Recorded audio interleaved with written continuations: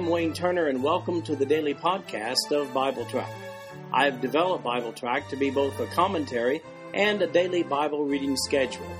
These podcasts cover the text and commentary, which may be found at www.bibletrack.org. So, for those who have a busy schedule but do have time to listen to the Bible being read, this podcast is for you. At the end of 1 year, you will have gone completely through the Bible. Today we're reading Numbers chapters 16 and 17. This is the New King James Version of the podcast. The King James Version is also available. We begin in Numbers chapter 16 with a cry for a democracy among the Israelites, verse 1. Now Korah, the son of Izhar, the son of Kohath, the son of Levi, with Dathan and Abiram, the sons of Eliab, and On, the son of Pelath, sons of Reuben, took men, and they rose up before Moses with some of the children of Israel, 250 leaders of the congregation, representatives of the congregation, men of renown. They gathered together against Moses and Aaron and said to them, You take too much upon yourselves, for all the congregation is holy, every one of them, and the Lord is among them. Why then do you exalt yourselves above the assembly of the Lord? Now this is a very sophisticated, well-planned rebellion against the leadership of Moses and Aaron. But here's the fundamental problem. Moses and Aaron were chosen and appointed by God himself to lead Israel. And Moses didn't make his decisions arbitrarily. God spoke to Moses, and Moses spoke to the people. Therefore, this form of government is called a theocracy. The prefix theo or thea comes from a Greek word meaning God, and the Greek word kratos means rule or control. And finally, the Greek word demos means people. Now let's put those words together to form some governments. A theocracy, well, that's a government ruled by God, and a democracy is a government ruled by the people. Now Korah was a Levite. He was one of the 4 representatives that approached Moses, but he had reinforcements, Dathan, Abiram, and On. But wait, there's more. Apparently, there had been a series of informal caucuses throughout Israel who had selected 250 more Levite representatives from among the people to stand with these 4 men. Hey, let's face it. The people of Israel were looking to abandon this theocracy under Moses in lieu of their own form of democracy. Verse 2 would indicate that these men were rather carefully selected for this purpose by the people of Israel themselves. Now pay close attention to the wording in verse 3.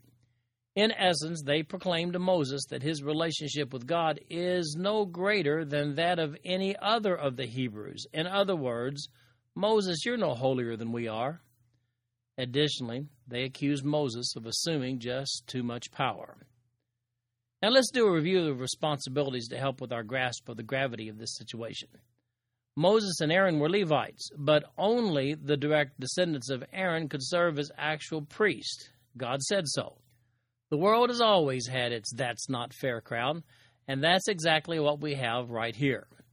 While the non-descendant of Aaron Levites served God in tabernacle duties, they could never be actual priests.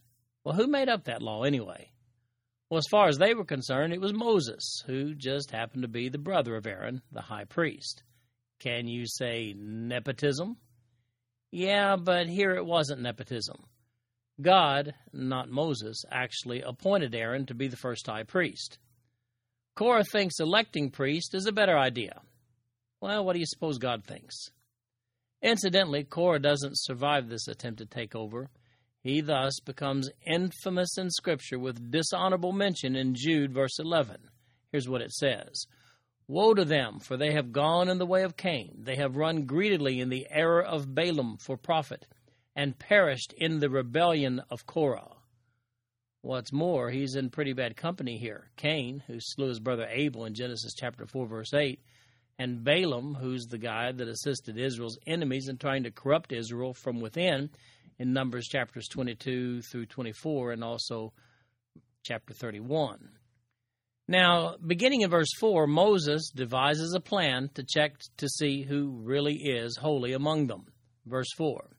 So when Moses heard it, he fell on his face, and he spoke to Korah and all his company, saying, Tomorrow morning the Lord will show who is his and who is holy, and will cause him to come near to him. that one whom he chooses he will cause to come near to him. Do this, take censers, Korah, and all your company, put fire in them, and put incense in them before the Lord tomorrow, and it shall be that the man whom the Lord chooses is the Holy One. You take too much upon yourselves, you sons of Levi. Then Moses said to Korah, Hear now, you sons of Levi, is it a small thing to you that the God of Israel has separated you from the congregation of Israel to bring you near to himself, to do the work of the tabernacle of the Lord, and to stand before the congregation to serve them? And that he has brought you near to himself, you and all your brethren, the sons of Levi, with you, and you are seeking the priesthood also? Therefore you and all your company are gathered together against the Lord. And what is Aaron that you complain against him? And Moses sent to call Dathan and Abiram, the sons of Eliab. But they said, We will not come up. Is it a small thing that you've brought us up out of the land of flowing with milk and honey to kill us in the wilderness, that you should keep acting like a prince over us? Moreover, you've not brought us into a land flowing with milk and honey, nor given us inheritance of fields and vineyards. Will you put out the eyes of these men? We will not come up. Then Moses was very angry and said to the Lord, Do not respect their offering. I have not taken one donkey from them, nor have I hurt one of them. And Moses said to Korah, Tomorrow you and all your company be present before the Lord, you and they, as well as Aaron. Let each take his censer and put incense in it. And each of you bring his censer before the Lord, 250 censers, both you and Aaron, each with his censer. So every man took a censer, put fire in it, laid incense on it, and stood at the door of the tabernacle of meeting with Moses and Aaron. And Korah gathered all the congregation against them at the door of the tabernacle of meeting. Then the glory of the Lord appeared to all the congregation. All right, let's put this in perspective. First of all, let's do a holiness check on these 250 leaders the Hebrews have selected. There's the test in verse 5. It says, And he spoke to Korah and all his company, saying, Tomorrow morning the Lord will show who is his and who is holy, and will cause him to come near to him, that one whom he chooses he will cause to come near to him. The candidates are given censers, little bowls of fire and incense. Now here's what I wonder. Have those 250 would-be leaders forgotten about Aaron's own two sons, Nadab and Abihu?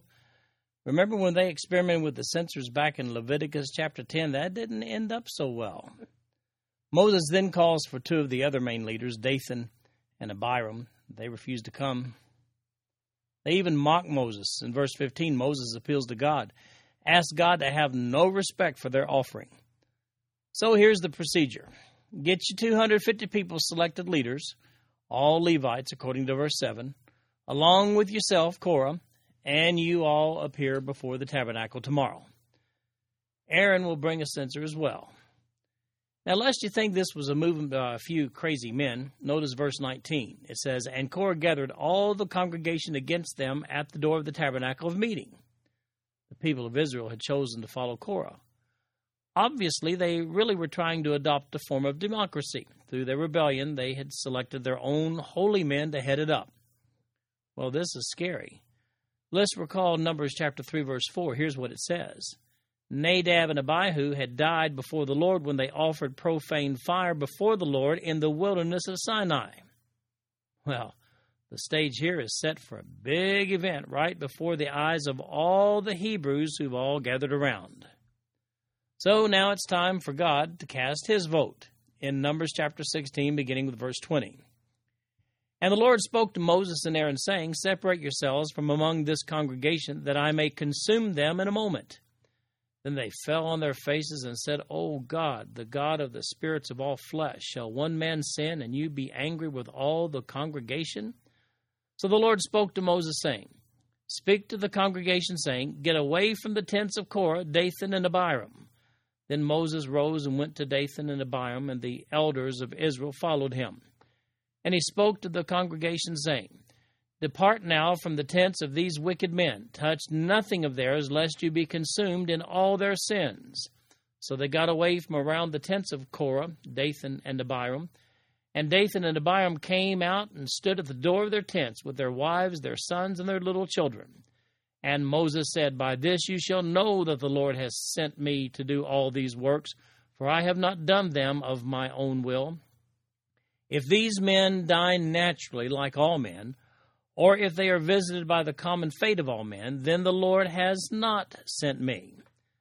But if the Lord creates a new thing, and the earth opens its mouth and swallows them up with all that belongs to them, and they go down alive into the pit, then you will understand that these men have rejected the Lord. Now it came to pass, as he finished speaking all these words, that the ground split apart under them, and the earth opened its mouth and swallowed them up, with their households and all the men with Korah and all their goods. So they and all those with them went down alive into the pit. The earth closed over them, and they perished from among the assembly. Then all Israel who were around them fled at their cry, for they said, Lest the earth swallow us up also. And a fire came out from the Lord and consumed the 250 men who were offering incense. Then the Lord spoke to Moses, saying, Tell Eleazar, the son of Aaron, the priest, to pick up the censers out of the blaze, for they are holy, and scatter the fire some distance away. The censers of these men who sinned against their own souls, let them be made into hammered plates as a covering for the altar. Because they presented them before the Lord, therefore they are holy, and they shall be a sign to the children of Israel. So Eleazar the priest took the bronze censers which those who were burned up had presented, and they were hammered out as a covering on the altar, to be a memorial to the children of Israel, that no outsider who is not a descendant of Aaron should come near to offer incense before the Lord, that he might not become like Korah and his companions, just as the Lord had said to him through Moses. On the next day, all the congregation of the children of Israel complained against Moses and Aaron, saying, You have killed the people of the Lord. Now it happened, when the congregation had gathered against Moses and Aaron, that they turned toward the tabernacle of meeting, and suddenly the cloud covered it, and the glory of the Lord appeared. Then Moses and Aaron came before the tabernacle of meeting, and the Lord spoke to Moses, saying, Get away from among this congregation, that I may consume them in a moment. And they fell on their faces. So Moses said to Aaron, Take a censer and put fire in it from the altar, put incense on it, and take it quickly to the congregation, and make atonement for them, for wrath has gone out from the Lord, the plague has begun. Then Aaron took it as Moses commanded, and ran into the midst of the assembly, and already the plague had begun among the people. So he put in the incense and made atonement for the people. And he stood between the dead and the living, so the plague was stopped. Now those who died in the plague were 14,700, besides those who died in the Korah incident. So Aaron returned to Moses at the door of the tabernacle of meeting, for the plague had stopped. Now, God's first noted inclination here is just to consume by fire all those Israelites who are gathered around the tabernacle. But Moses and Aaron intercede in verses 20 to 22. He convinces the people to return to the tents. You'll notice that the Kohathites, those of Korah, and the Reubenites of Dathan, Abiram, and On were all situated on the south side of the tabernacle. Remember, we looked at that situation in Numbers chapters 1 and 2, and then the Levites in Numbers chapters 3 and 4. Showed you a chart back then. Moses heads down to their tents and finds them standing with their families in the doors of their tents. He prays and asks God to cast his first vote in this recall election of Moses. Well, here's the proposition. If these men are right, then let them die natural deaths. But if they're wrong, let the earth consume them. The intensity of the situation mounts as Moses warns them in verse 26 and says the following, And he spoke to the congregation, saying, Depart now from the tents of these wicked men, touch nothing of theirs, lest you be consumed in all their sins. Well, here's God's vote in verse 32. It says, And the earth opened its mouth and swallowed them up with their households and all the men with Korah with all their goods. Subsequently, the people of Israel, well, they scatter for fear of their own lives. Oh, but what about those 250 people-appointed Levite men with censers? Well, they get an immediate trip to the land of Nadab and Abihu, just as back in Leviticus chapter 10. Whoosh! They're wiped out by fire. Now, verse 35 says, "And a fire came out from the Lord and consumed the 250 men who were offering incense." Let's face it, friends don't let friends play with censers. So with this miraculous demonstration by God under the direction of Moses, it's settled now, right? Well, not exactly. Look at verse 41. It says, "On the next day all the congregation of the children of Israel complained against Moses and Aaron, saying, 'You have killed the people of the Lord.'" What? These Israelites are a more stubborn bunch than we thought they were. What are they thinking? And besides that, if by his own power Moses is able to orchestrate targeted earthquakes and massive fire from the sky on demand, wouldn't that be sufficient grounds for conforming to all of his wishes? Well, God has a solution in verse 45. "Get away from among this congregation that I may consume them in a moment." Moses and Aaron again intercede even after the plague to destroy them all has begun in verse 46. Aaron, at the command of Moses, takes his censer and makes atonement for the rebel Israelites, but not before the plague takes 14,700 of them. Now the push for democracy really is over. So here's the lesson learned. Never sue Moses for wrongful death. The judge is biased. Now let's have a vote of confidence for Aaron. That's the subject of the 13 verses that we find in Numbers chapter 17, verse 1. "And the Lord spoke to Moses, saying, 'Speak to the children of Israel, and get from them a rod from each father's house, all their leaders according to their father's houses, 12 rods. Write each man's name on his rod. And you shall write Aaron's name on the rod of Levi, for there shall be one rod for the head of each father's house. Then you shall place them in the tabernacle of meeting before the testimony, where I meet with you. And it shall be that the rod of the man whom I choose will blossom. Thus I will rid myself of the complaints of the children of Israel, which they make against you.' So Moses spoke to the children of Israel, and each of their leaders gave him a rod apiece, for each leader according to their father's house, 12 rods.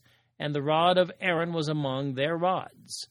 And Moses placed the rods before the Lord in the tabernacle of witness. Now it came to pass on the next day that Moses went into the tabernacle of witness, and behold, the rod of Aaron of the house of Levi had sprouted and put forth buds, had produced blossoms and yielded ripe almonds. Then Moses brought out all the rods from before the Lord to all the children of Israel. And they looked, and each man took his rod. And the Lord said to Moses, 'Bring Aaron's rod back before the testimony to be kept as a sign against the rebels, that you may put their complaints away from me, lest they die.' Thus did Moses, just as the Lord had commanded him, so he did. So the children of Israel spoke to Moses, saying, 'Surely we die, we perish, we all perish. Whoever even comes near the tabernacle of the Lord must die. Shall we all utterly die?' Well, we're still dealing with the aftermath of that rebellion in chapter 16 here. Israel needs a definitive word from God declaring, who is the God-authorized leader of Israel? Whose rod will bloom of the 13 tribal leaders here? Will it be Aaron's, or one or more of the others? They placed the rods in the tabernacle overnight with their names carefully inscribed on each one. Next day, surprise, it's Aaron's rod. And it's not just a small amount of growth. Just look at verse 8. It says, "It came to pass on the next day that Moses went into the tabernacle of witness, and behold, the rod of Aaron of the house of Levi had sprouted and put forth buds, had produced blossoms, and yielded ripe almonds." Well, now, that's pretty decisive. It would appear from verses 12 and 13 that the nationwide mutiny had been put to rest. That's evidenced, as we see here, when it says in those verses, "So the children of Israel spoke to Moses, saying, 'Surely we die, we perish, we all perish. Whoever even comes near the tabernacle of the Lord must die. Shall we all utterly die?'" Well, I guess that settles it. Finally, the people understand that there really is something special about the tabernacle, God's presence there, and the people God appointed to serve. Incidentally, according to Hebrews chapter 9, verse 4, that Aaron's rod that budded was placed into the Ark of the Covenant, along with the jar of manna and the tablets containing the 10 Commandments, as seen here in verse 10. However, when we get over to 2 Chronicles chapter 5, verse 10, at the time that Solomon's temple was dedicated, we find it says that nothing was in the ark except the 2 tablets which Moses put there at Horeb when the Lord made a covenant with the children of Israel when they had come out of Egypt. Apparently, the manna and rod had been removed prior to the dedication of Solomon's temple. This concludes our podcast for today. I'm Wayne Turner, and if you'd like to read along with our commentary online, go to www.bibletrack.org. Thank you for listening in today. The background music for these podcasts is an original composition written by the music director of Faith Bible Church, Paul Walker.